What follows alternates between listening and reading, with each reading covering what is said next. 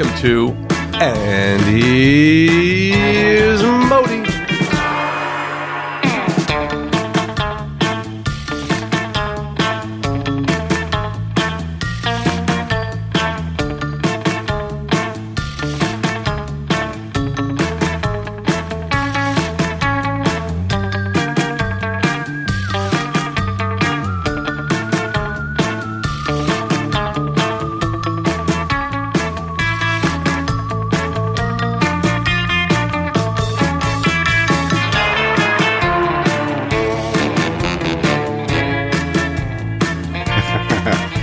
How good is this song, Danny? It's great. It's lounge. It's Halloween. It's everything you want. No, the song, I love it. I knew you'd love the song. Oh, yeah. It's loungy. So it's Halloweeny. It's It's so loungy you. Halloweeny. I love it. Yeah, but it has like a little Hasidic flair to it, too, you know? Yeah, it does have a Hasidic flair to it. A lot of Hasidic songs were made into rock and roll songs, too. Really? Yeah, the house of the da-dee-da-da, there is a house in New Orleans. Da-na-na-na-na-na-na. You know that song or no? I know that song, yeah. It's a Hasidic song. It's also like a deadly, not like a funeral song. It's not a few. I was like Vietnam, whatever. Yeah. No, it's like skeletons. It's always like it's a Halloweeny song. No, is it? No, there is a house in New Orleans. It's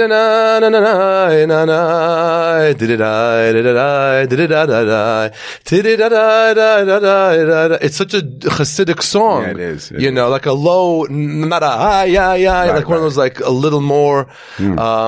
Anyway, how are ya? And here's Modi and here's Danny. Danny, Hello. I'm so happy you are here. Okay, Danny, whenever I do shows or whenever I'm on the road or something and I have the opportunity to bring a comedian with me, Danny's usually one of the first I call. Yeah, and I love it. Yeah. And I love so much him. fun. We have the best time. We have the best time. He's an amazing hang off stage. He is on stage. The audience never knows what to make. And that's really where I wanted this podcast to go today. Okay. I want to discuss how, especially a Jewish audience, needs to know how you fit into their lives. Right. Where you are in their lives, in the Jewish community, in their world. They need to know that. Right. And you kind of like sneak up there and then you do this little thing and then you hit them with it. Yeah. But with such confidence that it works. Yeah. Do you know what I'm saying? Yeah. You know, I'm not the kind of comic that panders to any audience. No. And it's important to read the audience, but I don't. I just really, I'm always hoping that the audience is going to jump on board. No, Danny does not pander. He doesn't give a damn. Yeah. Literally, and I'm telling people right now, one of my favorite activities to do is if I'm in the house, whether I've had a little medicinal or haven't had a little medicinal, if I see on my phone that Danny's going live, I will always log on. Because he doesn't care. Everybody else, like, is my lighting okay? Is my hair? Let me fix that. Danny goes raw. Yeah, and I'm right by the fridge. And he's by the fridge. So it's all of a sudden, you're watching him and the lighting is horrendous. You see pineapples behind him. He's usually eating something too. He goes live if there's something this is the most delicious. And he'll describe, and the coconut, there's coconut chips. There's definitely coconut, and it's so funny. And then he'll reach over and open the fridge, and the lighting just comes. It's so funny. You're hysterical. And there's never more than like 20 or 30 people on. No, I don't have a lot of, I have a little group of diehard followers. Die-hard. I am one of your die-hard followers. If I see, I just got to see what's happening in your life. The other day when you dropped the pans. I dropped the pan. You wanted to make sure. Yeah. It's very loud. The premise was like, when you hear a pan drop or pots or pans drop, it's such an alarming sound. Like people. Every time if I have friends over and they're in the living room, I'll go into the kitchen and I'll drop a pan in the kitchen and scream. And it's a fun, it's like a little moment. It's a moment, everyone's like, what happened? Right. You think like, what happened? It's so amazing. Who would have thought? But that's an amazing sound. And so that's just like literally when you go live, it's that. And I go live I'm live like 4 to 6 hours a day.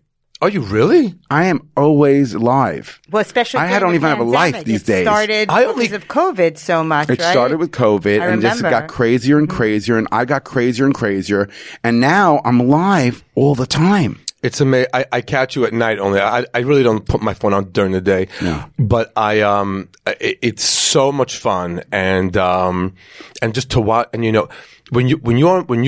when you're headlining and you're doing your own show, you want somebody that you enjoy watching and enjoy hanging out with. Your act cracks me up. Your delivery is completely different from mine. Yeah. And it cracks me up. And it's just so much fun to see. And people who haven't seen him live, go find out where he is, and we'll do all that plugging afterwards. Yeah. But I've known you. So when did you begin doing comedy? I feel like I've known you for 20 years. I'm doing it for 23, 24 years now. Yeah, so I've been doing comedy 25 years, probably 26 years, and I forgot also. And I've known you always from the open mic night stuff. And all those weird shows. Back of laundry mats and back of everything. In that hotel, bar. There was a bar in the Empire State Building. No. I think one of my favorite times that you performed, a while back, did a show at Bowery Bar. Remember Bowery Bar? Sure. There was a Bowery Bar. It's a very chic restaurant, whatever. On Sundays, they had employee night where the employees can come in and it's $1 menu. So whatever's on the menu, they can get for $1. And we said to them, let's do a show. We called it Urban Vaudeville. We literally had one speaker the size of this table. We dragged it in. We performed on top of it and with a mic plugged in. That was it. When was this? 1870. I don't know. A while back, 90s. I was living on the probably like 18, 19 years ago. But you remember the Scissor Sisters used to be a regular on that show. Fingerer. Her last name was Melissa Fingerer. Could be. She was one of the sisters. There was an Avenue B was a band that performed, and then if we saw somebody in the subway, I would say to them, "Hey, what are you doing Sunday night? You want to have a free meal and do whatever you're doing right now?" And they would come. Wow. And there was a guy who used to play this banjo on where you clean the laundry in the South. I mean, my God, that sounds horrible. No, those old, the old washing, the washer board, washer. It's not just the South. In the tenements, they also clean the laundry out. I don't know why in my mind went south, but and he played this thing, and it was insane. It was amazing, and actually, I will tell you a funny story about that. Amanda Lepore and Sophia Loren we booked them one night. Oh my God. But together as an act? Together as an act. They were both still talking to each other or whatever the thing was. God. Yeah. What a duo. Wait. And, we finally got HBO to come watch it. Wow. And that night, they were booked as a magic act. Oh my God. Yes. Now this gets better. And they came on with the music. They had two chairs on by then we already had a stage. They had the two chairs and, Amanda Lepore and Sophia, they did some magic act. They were in bathing suits, like your little, bikinis, and they had that velvet bag that you drop the ball, you turn upside down, and the ball's gone. Ta-da! There was the only magic act. And then the music changed to like stripper music, and they took off their stuff. Oh my God! And they started to pull out, what's that thing, with you keep, when the magician goes like this. Oh, like bandanas out of the mouth? Like the thin silk, handkerchief. Out of their newly acquired genitalias. Oh my God. For like 10 minutes going and people's mouths were dropping. This is amazing. It was incredible. It was an incredible thing. And of course, I have to go on. I was the host. And of course, ladies and gentlemen, available for your next bar mitzvah. And that was, so that was a show that that was actually the first time I would ever book you for a show. You did that show a few times. It was a variety show and I loved it. Right. It's amazing. Yeah. It was a variety show. It was really fun. And then, and at the Cellar, at the Comedy Cellar, I see you all the time. Right. Gotham. Right. So, and you're always, and Danny's the kind of guy that I would call up and say, hey, I have a gig for you. I can't do this. They might, the price is good. And I'm like, it's in the back of a living room and to that. He's like, no, thank you. Yeah. I don't want to do, I'd rather not have that money. Yeah. I'd rather, I'm good. Yeah. Thank you. Yeah. It's the toughest gig to go to somebody's home and to perform. The worst. Oh, it's the worst. I mean, every comic, you go to somebody's home and they don't know what's going on and you have to go there and you have to turn a living room into a comedy club and it's an impossible situation. But I think that's one of the very interesting things about you still is you are one of the few comics I know that says no all the time. Yes. Yeah. He says no. I know. He's saying most comics say like a garage, bathroom. You're like no. So that's when the money comes. So if someone gives me hey, we want to hire you for this, and they think it's going to be amazing. They saw me at a theater. They saw me at a comedy club working in a vacuum. Right. This is where comedy's meant to be done. Correct. This is how it's supposed to be. Correct. And now they're bringing. They want to recreate that in their living room. Right. Okay? It doesn't translate, and you have to explain to them, you can't have food, and there's got to be a sound. It's only 30 people. You need to have sound. There's just an idiot yelling. And so you just throw a price out, and if they really go for it, then they'll give the effort to making it an amazing event. Right. But you just you'd rather and not. You're one of those comics that can go into a room and turn it upside down. Me, I'm not. I don't, again, you can pander to them. I am not, you have to come on, you have to jump on board. You can say I pander. Right. I do pander. I know my audience. That's my theme. I know my audience, and I give them what they want. Yeah. I give them what they want. It's a beautiful thing. Danny will say no even if it's at a club he doesn't like, though. What do you mean? Just like if somebody will you do I don't like that club. Oh, I don't like this. Well, I've had to blacklist some clubs in my career. It's amazing. He's blacklisted the clubs. It's so funny. It's amazing. Yeah, if they don't treat comics right, I don't go there. I only like to perform at clubs that treat their comics, their talent properly. It's so true. And comedy clubs don't understand that. Yeah. The Comedy Cellar is the Comedy Cellar because they've always treated the comics amazingly. Right. So all of them come back and all of them. Yes. There's one club in the city that I know a very, very, very, very, very, very, very famous comedian doesn't go to because I hope the story is completely true, but this is how I was given the story by an employee of the comedy club. I'm not going to mention the names of the club or the name of the guy who had I think that was the first billionaire comedian. Well, that's easy to narrow well, let's down. just leave it out now. So he went to the club to see his friend perform, and he ordered like a soda water or whatever, and they gave him a check. What? They gave him a check, and he since then does not go into that club. And it's pretty funny that it's crazy, but it's a thing. Anyway, but the Comedy Cellar treats their employees and the staff. They make you feel made. On the nights, I honor that club. That club is just to me. It's just another. Right. It's another level of. But as I was saying, where I think I'd like this podcast. So now, those of you who are listening to this, and how when you start on a podcast and you're just let's see where this goes, and you click a little few minutes in. Now it's where that click comes in. So okay, like I said, I want the podcast to be kind of about. In the Jewish world, and I think every audience actually needs to know where you are in their world. Right. Do you know what I'm saying? So if I'm performing at this week, I was just telling Periel that I performed on a ship. On this boat for this for this guy who's a real estate developer who wanted to do appreciation night for his audience, and he bought a band. There was a band there, and he was real. And were you docked or did you go into open water? So this is really funny. This is really no. I had to tell you something. Okay, because you wanted an escape somehow. If you're in open water, there's no escape. Right, it's the worst gig in the world. They always call you, "Hey man, we're doing a show." The Comedy Cellar used to have that boat ride to go around. It was the worst. It was so hard to say no to Esty. I hated that gig so much.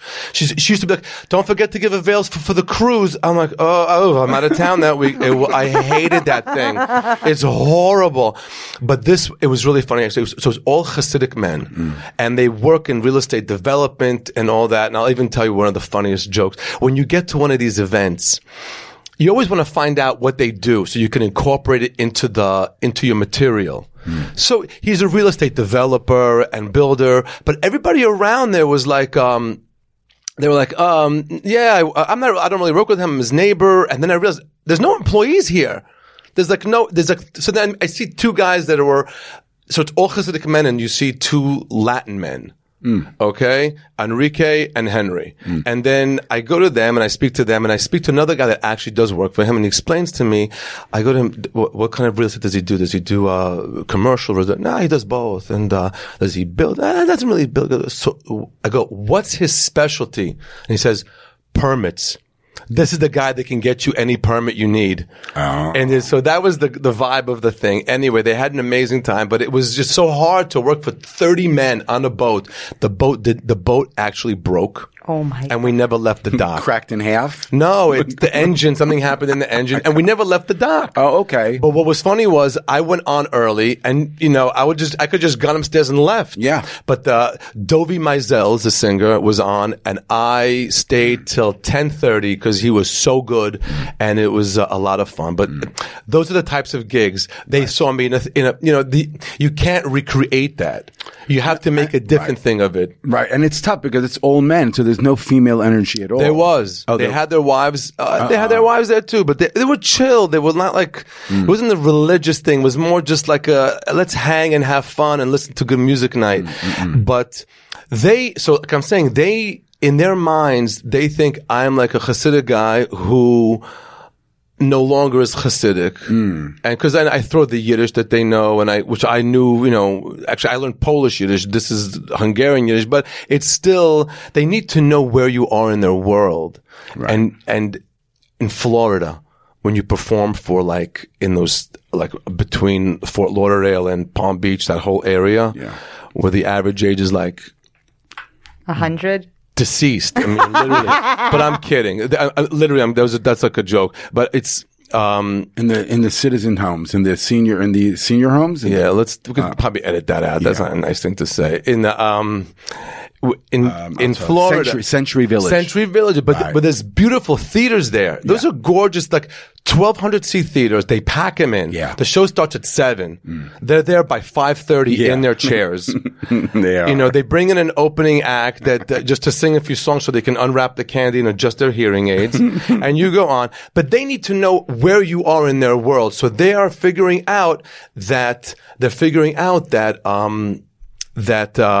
you're their son. You're one time a woman comes to me and goes, I have a daughter who plays the clarinet in a band. She's you should get in touch with her. Right. They need to know. Because you're on stage, she's on stage in a band, and that's how they're relating to you. So when you go on stage, how do you let them know your placement in their world? Look, I let them know, first of all, I let everybody know that I'm gay up front. Do you? Yeah, within the first minute. Yeah, my squirrel bit is usually my second opener. I have an opening. I talk about being fat because I'm fat right now. Obese, actually. I'm not fat yet. I'm going to get fat soon. But then, I like to bust that bubble. I'm like, I know what I look like. You're looking at me. Let's talk about that for a minute. We'll get that out of the way. And then I talk about, being gay. That's my second joke usually. Right? It's always my first or second joke is being gay. Okay. Yeah. But you don't hit them with your background yet. No. You don't. So you keep going and you'll talk about this thing in the park. It's later. And then all of a sudden you'll drop your parents. Jerusalem, yeshiva, my mother, Haredi, all of that. And then we talk about Israel and all that stuff. Yeah. But and they're later. Right. Because I want them to know who I am first, and then I'll let them know where I come from. Right. Because I don't like telling people where I'm from first. I'd like to just, it's easy, like a date. Like a date. Yeah. Like a date. You want to have fun first. You're lovable, too. I feel like you're very lovable. Likeable. Lovable. No, lovable. They're very, right away, this is very lovable. I appreciate that. And there's no, it's true. Right.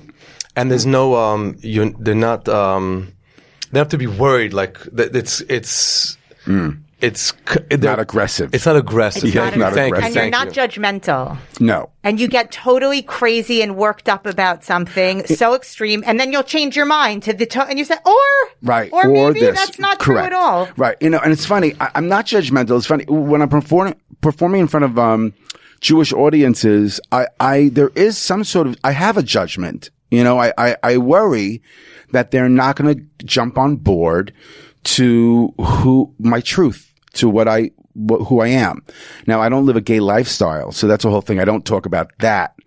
but I am gay. So that's confusing for a lot of people, especially in the secular world. They're like, I don't understand. You're gay, but you don't live a gay life. So I'm like, no, I'm like gay, but I don't do gay things. I'm just gay. That's all. Right. So I don't talk about to the audience, to the Jewish audience, but I let them know that but that is my truth. Right. You know, so. And I don't so know you're not really gay. that. You're nervous. Yeah, you know, that's really what it is. It's what it is. He's just nervous. I'm just nervous. So it's always an interesting thing. So I always wonder, and I do. There's a part of me that judges. I'm like, they're not going to jump on board. And I'm always surprised when they jump on board. I always have a great time at your shows. Always. They love you, and because at my shows that I bring you to are shows I've produced. Mm-hmm. They're not shows where it's under an umbrella of another organization. Mm-hmm. So they've come to be like, okay, let's see this raw without him having to hold back. Mm. And even though. And I talk about that, and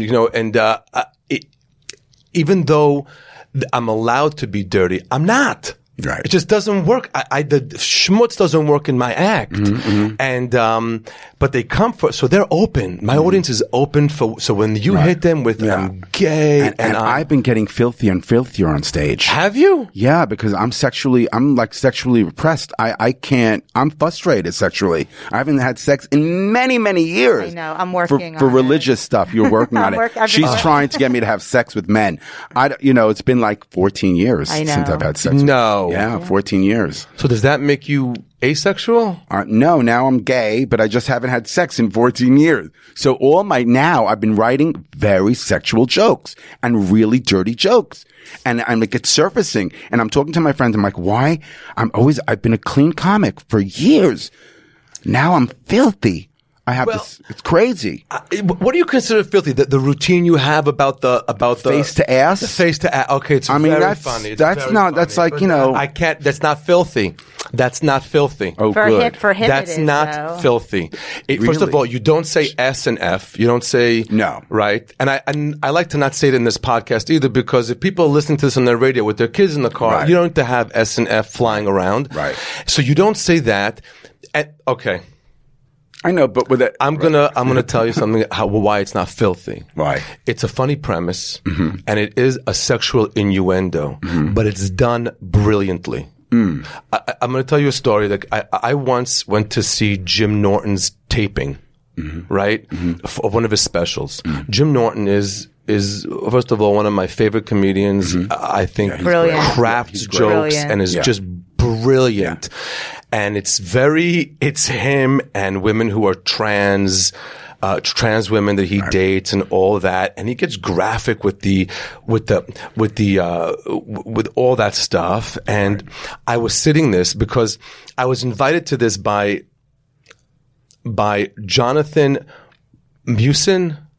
Jonathan. I hope I'm saying his name right. I know Jonathan. I never really said his last name. Now, he works for Netflix. He's right up there with the people who produce these shows. And Jonathan was always at this Passover program that I would perform at every other year with Linda from Presidential Passover. I think they stopped doing it now. So now, when you do a Passover program, again, they need to know who you are, but you have to be super clean. Right. And she always would call me, who do you know that's clean? Who can work and clean? So now here we are in Jim Norton's show. She's sitting next to me. And she's just like, hi, Marty, and very little dainty. And as long as it's not clean, as long as it's clean, I don't want to hear any. Oh my and God. She's sitting next to me. And she's far sitting next from to me. clean, right. You were there. She's sitting next to me. It's me, and then and Jonathan, and we're watching this show. And Jim Norton is. But he's so funny how he presents it. She said she didn't feel uncomfortable because he presented it so well. So. Right, so that's the Do you know what I'm saying? Right. Okay, because I have a few comic friends that are like, wow, it's really, that's a gross joke. I'm like, really? It plays on so many levels. It plays on gay, it plays on Jewish, it plays on Muslim, it plays on sexuality, it plays on religiosity. It plays on many levels. That's why I love the joke. It's sort of like an ice cream sundae. You get everything in it. Well, you're a very intellectual and philosophical person. I think you think about things deeply, so it makes sense that your jokes are, so layered. They really are. Yeah, and I'm working on a new joke now that's even filthier than that joke. Well, I look and forward to, but the fact that you're working on it means it's going to be presentable. If you just came out and said it and screamed it out and put F and S in it, then it's not cute. No. It's never like that, right? It's always, there's a story. There's a format to it. Yeah. It's so funny how he thinks that's such a dirty joke. It's so funny how really? I can't tell you what. I'm really happy to hear this. It's done so well. That's how clean I am. That's done what clean, so well. I'm such right. But it works in a religious audience. Yeah, I know. And when I say religious, people who understand the Jewish innuendos, they get that in another level because you also bring your mother. Right. Who lives in Harnof. Right. The Harnof, which is, to describe Harnof. Harnof is like a Bnei Brak of Yerushalayim, of Jerusalem. So, it's like describe Bnei Brak. It is right beside Bnei Brak. It is the Borough Park. The Crown Heights, let's say, or the Williamsburg of Jerusalem. Not Williamsburg, a hipster, Jewish Williamsburg. Like ultra-Orthodox. Ultra-Orthodox, yeah. Right. And the bit is coming a conversation with you and your mother, which again goes back to my premise for this podcast. They need to know where you are in this world. Right. So now they already know that your mother lives in Harnof and she's religious. You're gay. Hey, and you talk to your mother. Right. That's a big thing. That is a big thing. You're layered. Now you have that in there too. Right. Because usually like, my parents don't talk to me and this. Netflix special.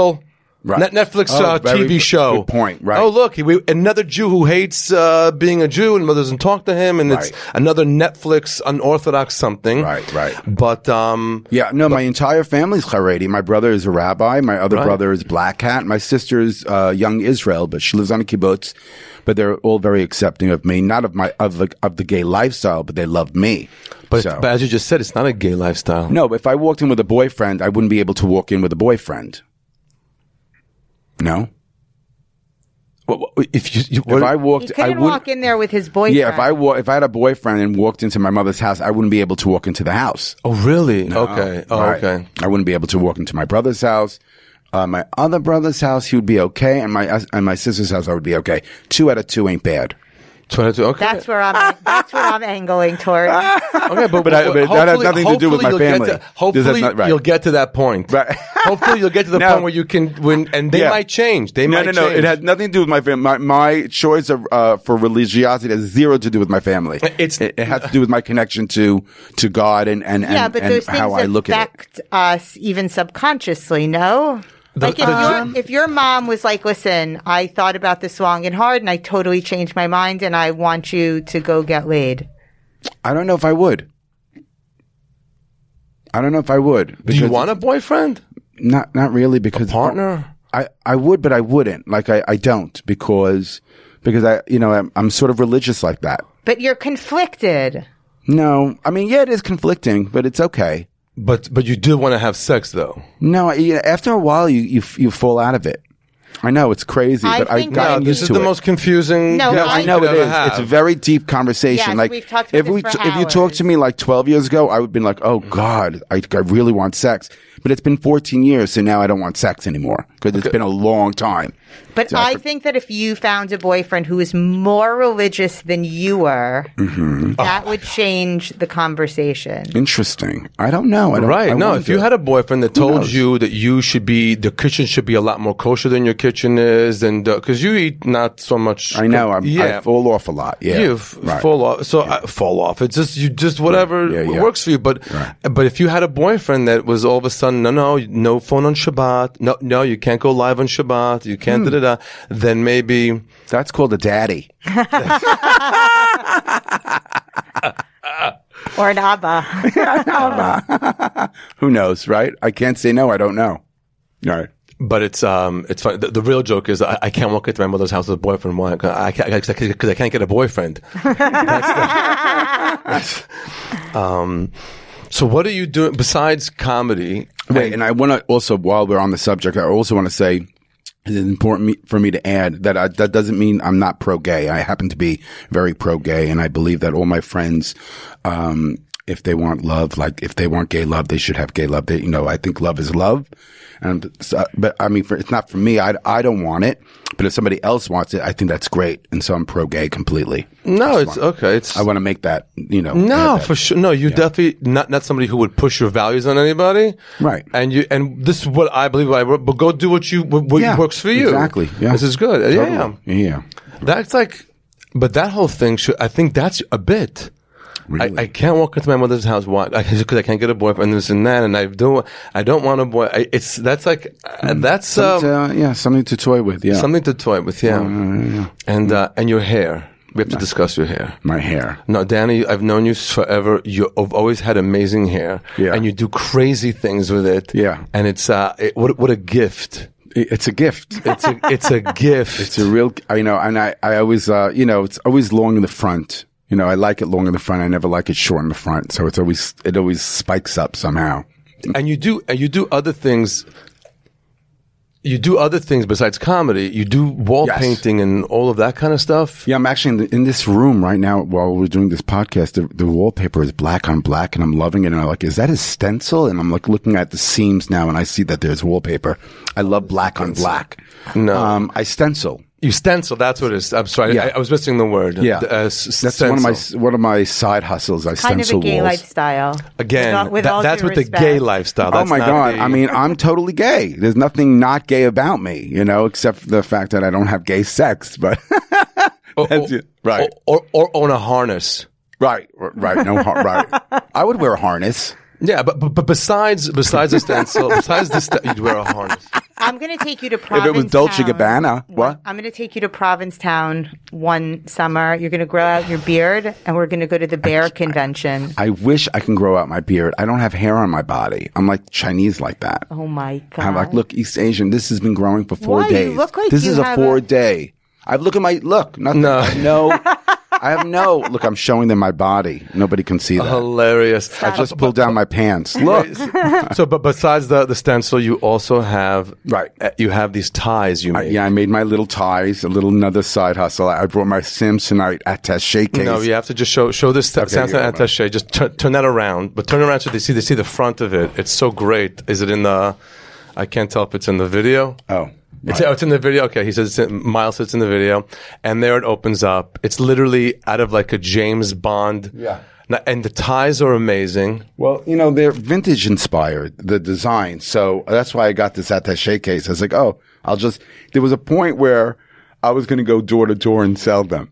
I said, let me try like going a vacuum, like a vacuum cleaner, like a vacuum salesman? cleaner. And like say I have like a Jewish neighborhood, I would go to door in like Borough Park. That's probably the worst one to carry. It has to hold up. But look, the frog here. Yeah. It's just I love it, and it's him. They're so fun. It's like if Danny was a tie, this is what it would be. They're whimsical. They're right? A lot of fun. If I was a tie, it would just be one black tie with the little Prada insignia, but like hidden, not like in the front, on the back, hidden. I don't have an outside label. And yes, this story is amazing. Tell the story from beginning to end. Tell the story from beginning to end. So, I was sitting with a friend and I was telling her that when I was a kid, I remember my mother was screaming at her brother, my Uncle Simon, get these boxes out of the basement. And my Uncle Simon was like, I just got a bunch of Brigitte Bardot glasses. I'm selling them. This was when I was 10. It was like 1977. So my friend was like, you should call your uncle to see if he has any of those glasses left. I was like, oh, it's 40 years ago. He doesn't have any of those glasses. Text him. I saw her text my Uncle Simon. Do you have any of those Brigitte Bardot glasses left? He's like, I have one box, I think. It's in the garage. Why? I'm like, are you joking? I'm coming over tomorrow. Does the audience know who Brigitte Bardot is no? You could tell them. Yeah. Brigitte Bardot was this huge, she was like the Kim Kardashian in the 1970s. That's amazing. Right. Wow. She was good like, one, Danny. Right. Good one. That's Very amazing. bang. Yeah, good for she you. Was the it girl in Europe. She was like the hot, like, beach kitten, the beach bunny, blonde, There's actually a song. Maybe we can put it in there. Brigitte Bardot. A few seconds. Play that song and then this little thing. Okay. Yeah. I mean, she was the hottest thing. How this is only like my first few podcasts was that.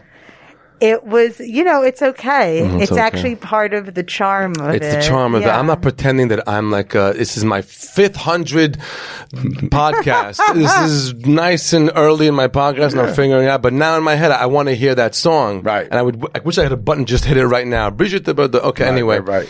So I mean, she had songs written about her. I mean, everyone loved her. She was like the it girl of, in the 70s. And she had merch. And merch, right. She hated the fact that she was doing merch. So her line, but she started the oversized glasses. She was the one that made it famous. Now everyone wears oversized glasses. I didn't know that. I thought Jackie O was the one that made. No, that was she. No, well, she wore those the black the not the gradient. Brigitte Bardot. This was done in 1977. Jackie O. You know what? Jackie O probably. I wonder what glasses she wore. Now that I'm thinking about it.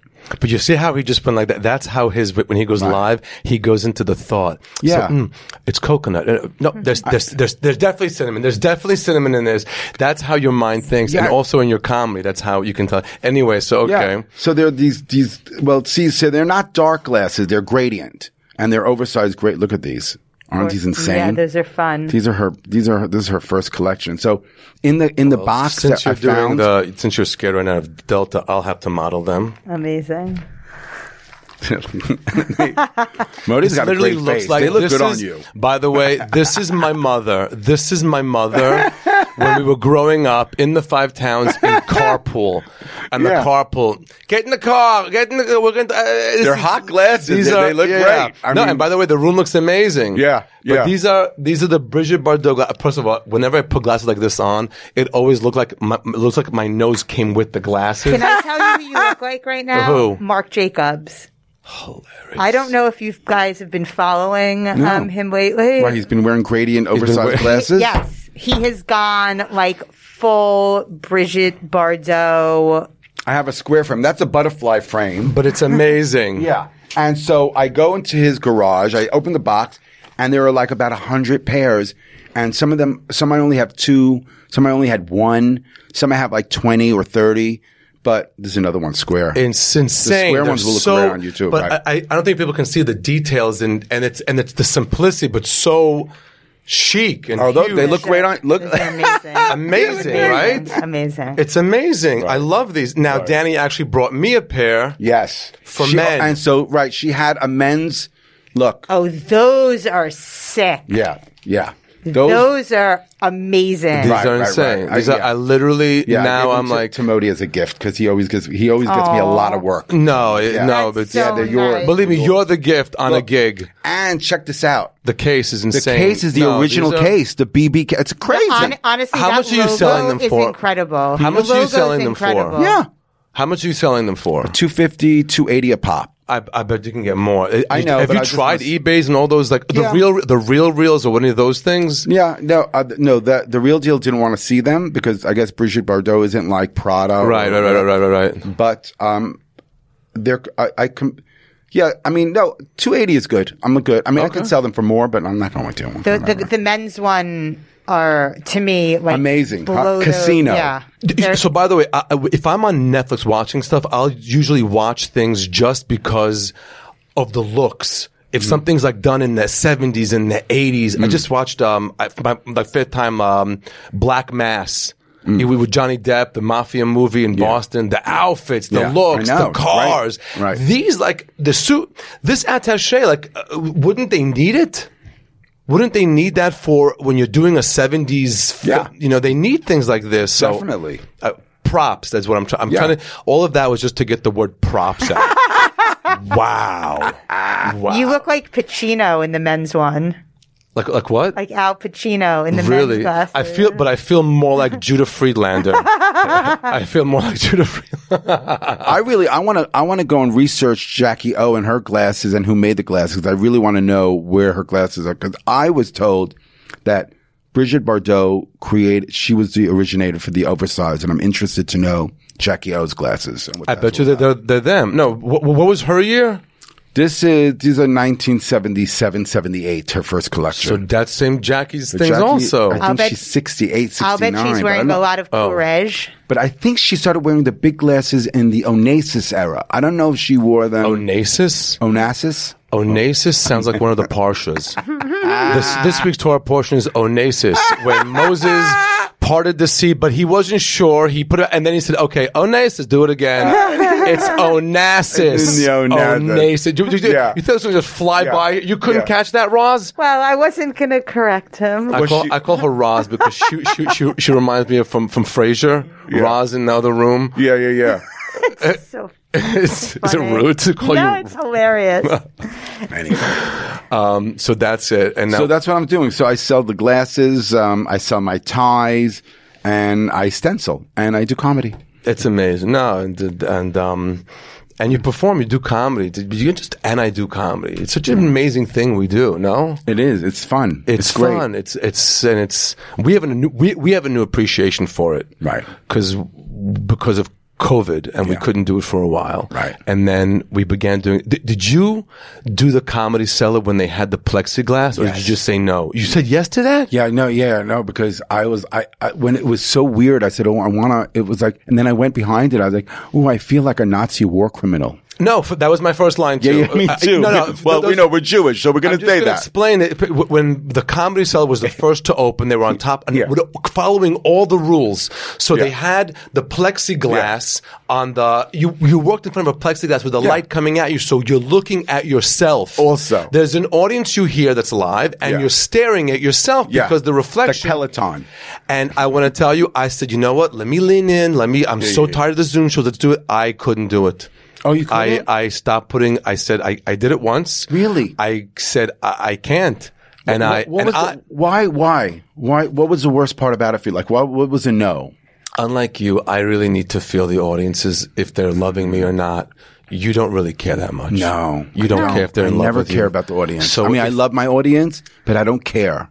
Like you do love your audience, and you don't feel like some comics feel like the audience is their enemy.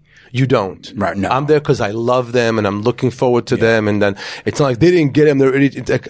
But I need them. Right. Like I need them to see them. You need to the be with energy them. back and forth. Yeah. Which is why the Comedy Cellar is one of the most amazing clubs, because you're working in a pressure cooker.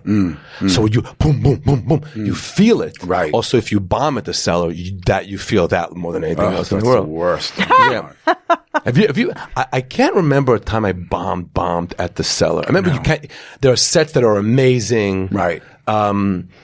But she puts me on a lot first or last, because she knows I can get the room going, and I can also close out the room. You close. I never close. I open all the time. Oh, you're opening? I open all the time. You first, okay. all the time, and sometimes she'll put me on third. Right, so at the Comedy Cellar, there's 5 spots, and 5, 6, whatever These are it is. important things There's to the know. host, Right. and the host it's a hard job, 'cause people are still sitting and ordering, but he gets them, and the first comic comes on, so it's their first time going, okay, no, what do you have?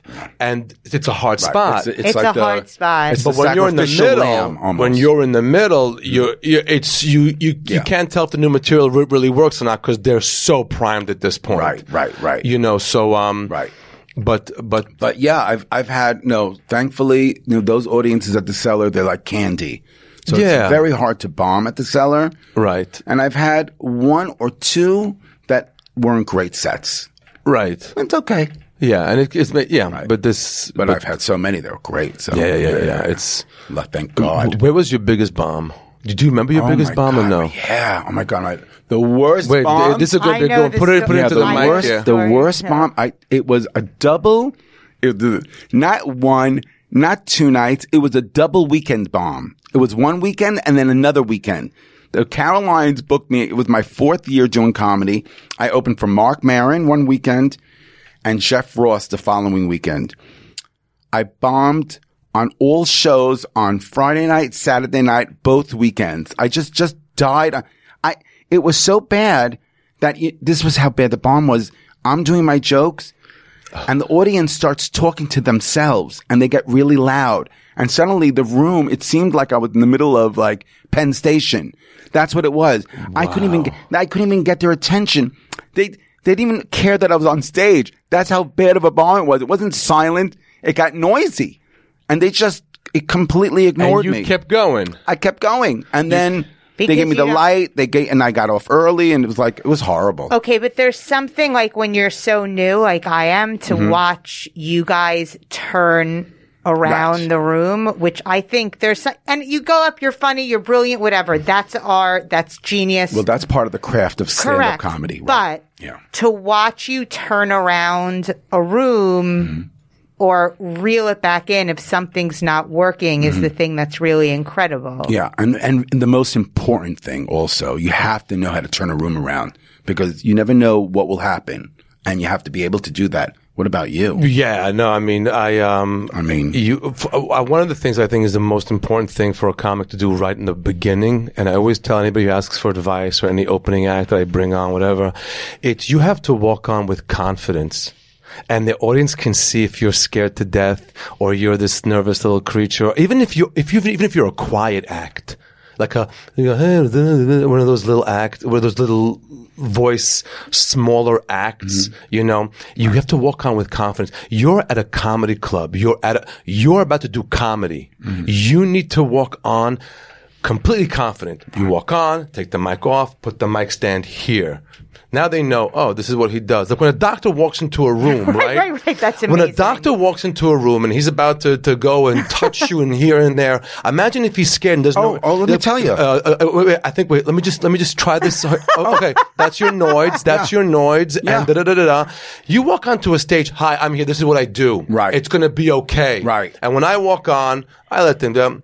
Last night. That's amazing. No, he's 100. No, that's amazing. Confidence. I'm going through an implant right now on number 15 on my tooth. The guy the guy that comes in and he starts fidgeting with the thing. He's like, he turns to the assistant. How do I put this in? I'm like, you're going to give that to her? She's putting it in. You're not putting it in my mouth.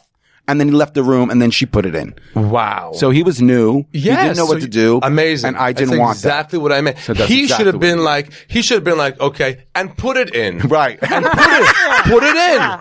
And if he does it wrong, the head attending doctor will go, well, let me adjust that here. Wow, great. And the head doctor would say, great job. Let me adjust that here. Right. You see how between the 14 and 15, whatever, how do you know the teeth's name? And the bicuspid and the molar and and you just speak with confidence. Not, how do I do this? You walk on stage. I am where I need to be. You're where you need to be. We're about to do this.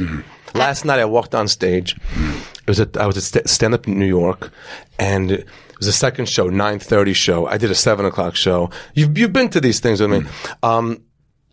And the room is, all Jewish and splattered of like yarmulkes, no yarmulkes, this and that. And there's a Hasidic table stage right. Stage left. I'm dyslexic. If I'm facing this way, they're here. You're facing the audience to the left. To the left. Okay. Anyway, there's a table of Hasidic guys. And I walk on stage. They're just clapping and all that. And I grab the mic and I put my papers down, the new material and a drink. I just turned to them and began speaking to them for about 25 seconds. And that's a long time. That's time. Yeah. I didn't say 2 minutes, a minute. 25 seconds, I began speaking to them in Yiddish. And the rest of the room knew. Do you understand how confident you need to be? I'm going to talk to them in Yiddish before I get to you. Oh, yeah, it's great. And it was definitely I forgot I'm wearing these. You couldn't tell me I'm wearing the glasses. That's a compliment. It was good. Yeah, they were light. They felt good. That's a high quality. That's a high. Yeah. I forgot I was wearing these. They were actually very comfortable. Right. But you have to have confidence, and you have confidence. Right. You walk on. It took me a while. I know my material. I'm doing my thing. If it works for you, gesundheit hate. If it doesn't, kishen tuchus. Yeah. You know what I'm saying? Yeah. Do we need to? Yes. Gesundheit hate. if it works for you, in good health. If it doesn't, kiss my ass. Yeah. Okay, and you got it. Okay.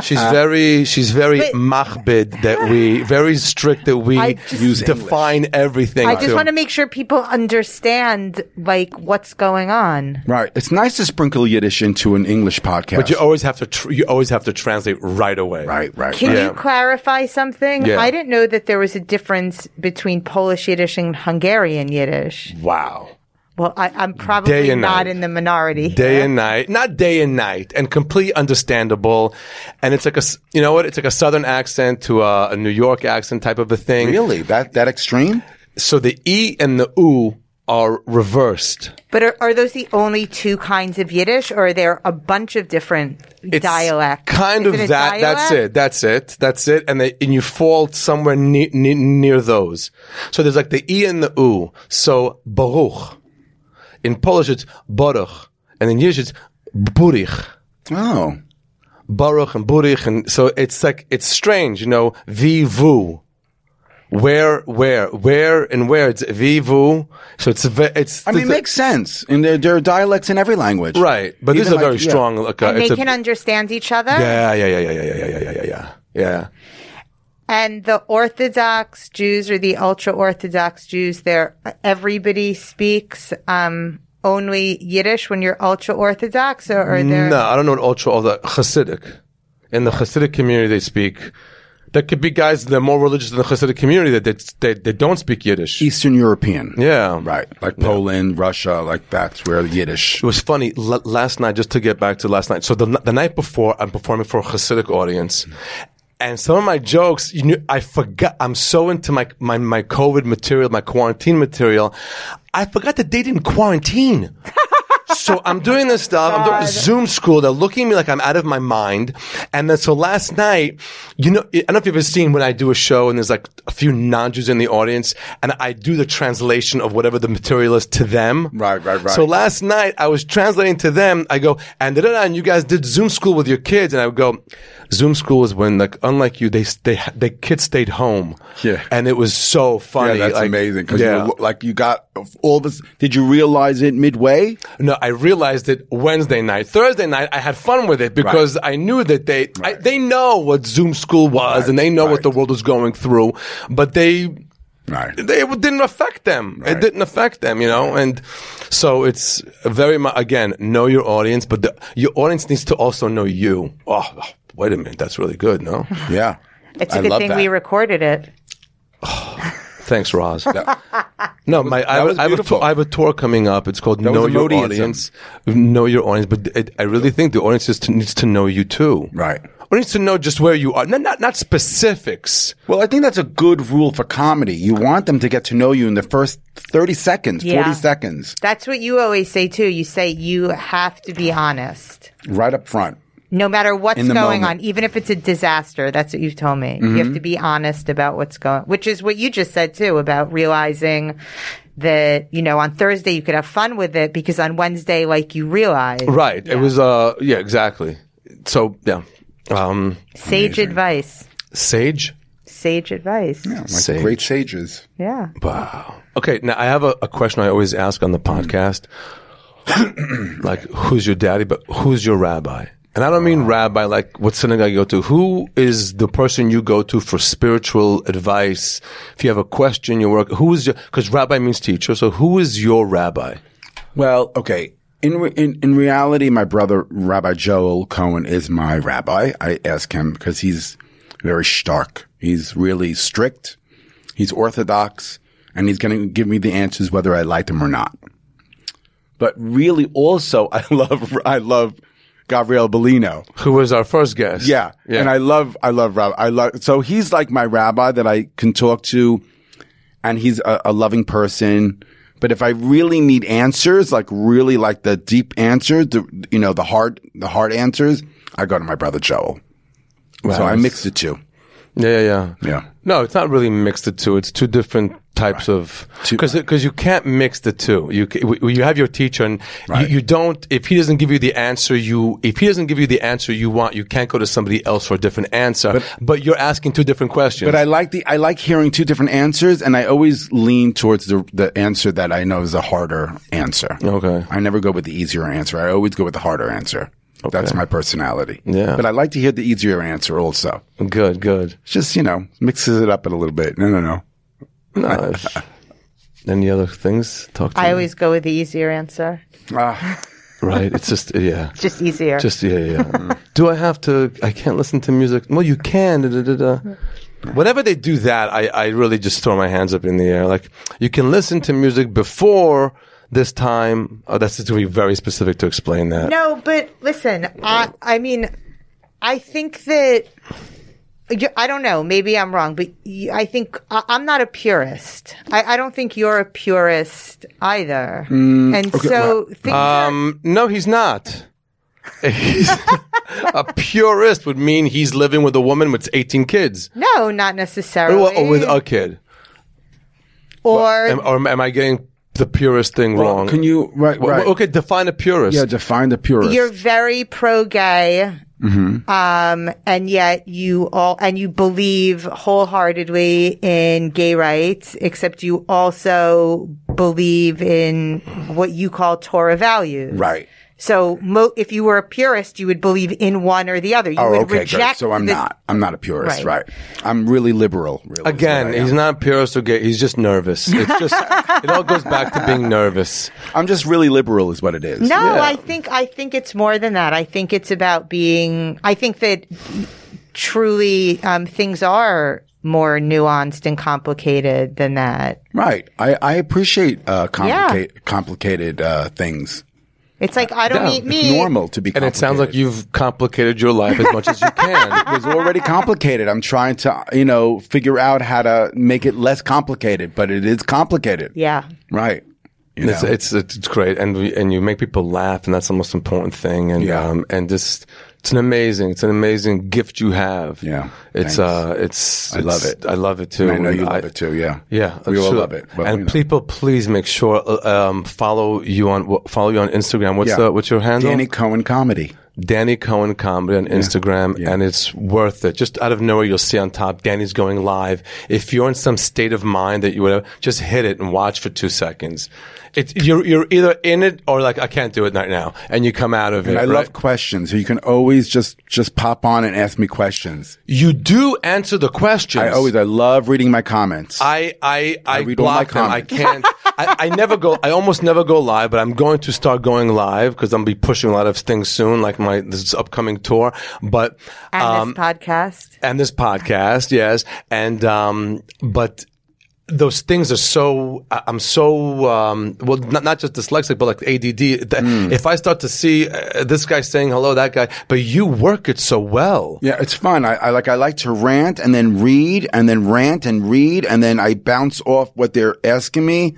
And then I go into another tangent, and it's fun. It's fun. Yeah. No, it's all about having fun. And I can't do that live though. It's very hard to, I'm not a good host. Like I don't open well, for a show, but I do it well on live. It's funny. I can read the live and I like going live, but I can't do that on stage. I'm not a good opener. Meaning an MC. Okay, I'll agree with you. I agree with you. You don't want to go up there and have to get their attention. You want it served to you. Here's an audience. I'm ready to. Right. But when you do crowd work, you do something I do. What do you do? Okay, instead of where do you work from? If you end up, if you're in a bit and someone yells something out, you'll be like.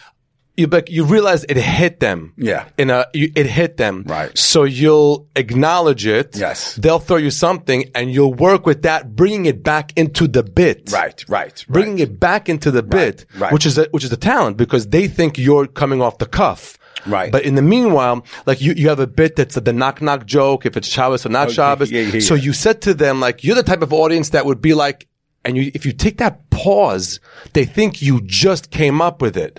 Right. And you do that. Right. It's an important gift. So, and another important gift is to keep these podcasts as just Tight. And so I feel like we nailed it. Okay, so you have your merchandise, and I guess they could just DM you. Yes, DM me, or it's like Danny Cohen Ties on Instagram. Oh, really? Yeah. Danny's Vintage Sunglasses on Instagram. Danny Cohen Comedy, or just Danny Cohen Comedy and DM me. And DM him. I'll lead you the way. I think you said there's another pair of these, right? Yeah, I have like 4 more of those. Okay, and as per your advice, I brought some of my merch. Here's my Yoeli cup. Yeah. I don't know if you guys know, I ran for president, Yoeli, but I didn't win. I didn't win as president, but I did become secretary of Simcha. And these cups, believe it or not, sell a lot outside of America, Australia, London, these go all the time. And it's, but in America too, they should be selling as well. And they're fun. And I'm so happy you did this with me. Oh, I'm so happy to be here. Thanks for having me. It was like, I'm still just beginning the podcast stuff. And so far I had Gav Bellino and you, and it's just people that I'm so comfortable with. Yeah. And thank you so much. And thank you so much for these. Yeah, they look great on you. I got to find a hat. I mean, they look good on me, but they look great on you. Really? Yeah. Oh my God, I'm so excited. Yeah. Okay, everybody. Thank you all very, very much for tuning in. And, I'm at, Modi_live on Instagram, which is the best way to reach me, but modilive.com as well. And there's an upcoming tour by the time this hits the airway, that'll be alive and running. Thank you very much, Periel. Thank you. And thank you very much, Danny Cohen and Miles on the sound over there and Gotham Studios. That's it. What's like a good end thing? Keep laughing and stay well. Sei gesund. Sei gesund. Sei gesund, sei gesund, whichever one works for you, but don't forget, sei besimcha, be happy. That's great. That's good for you.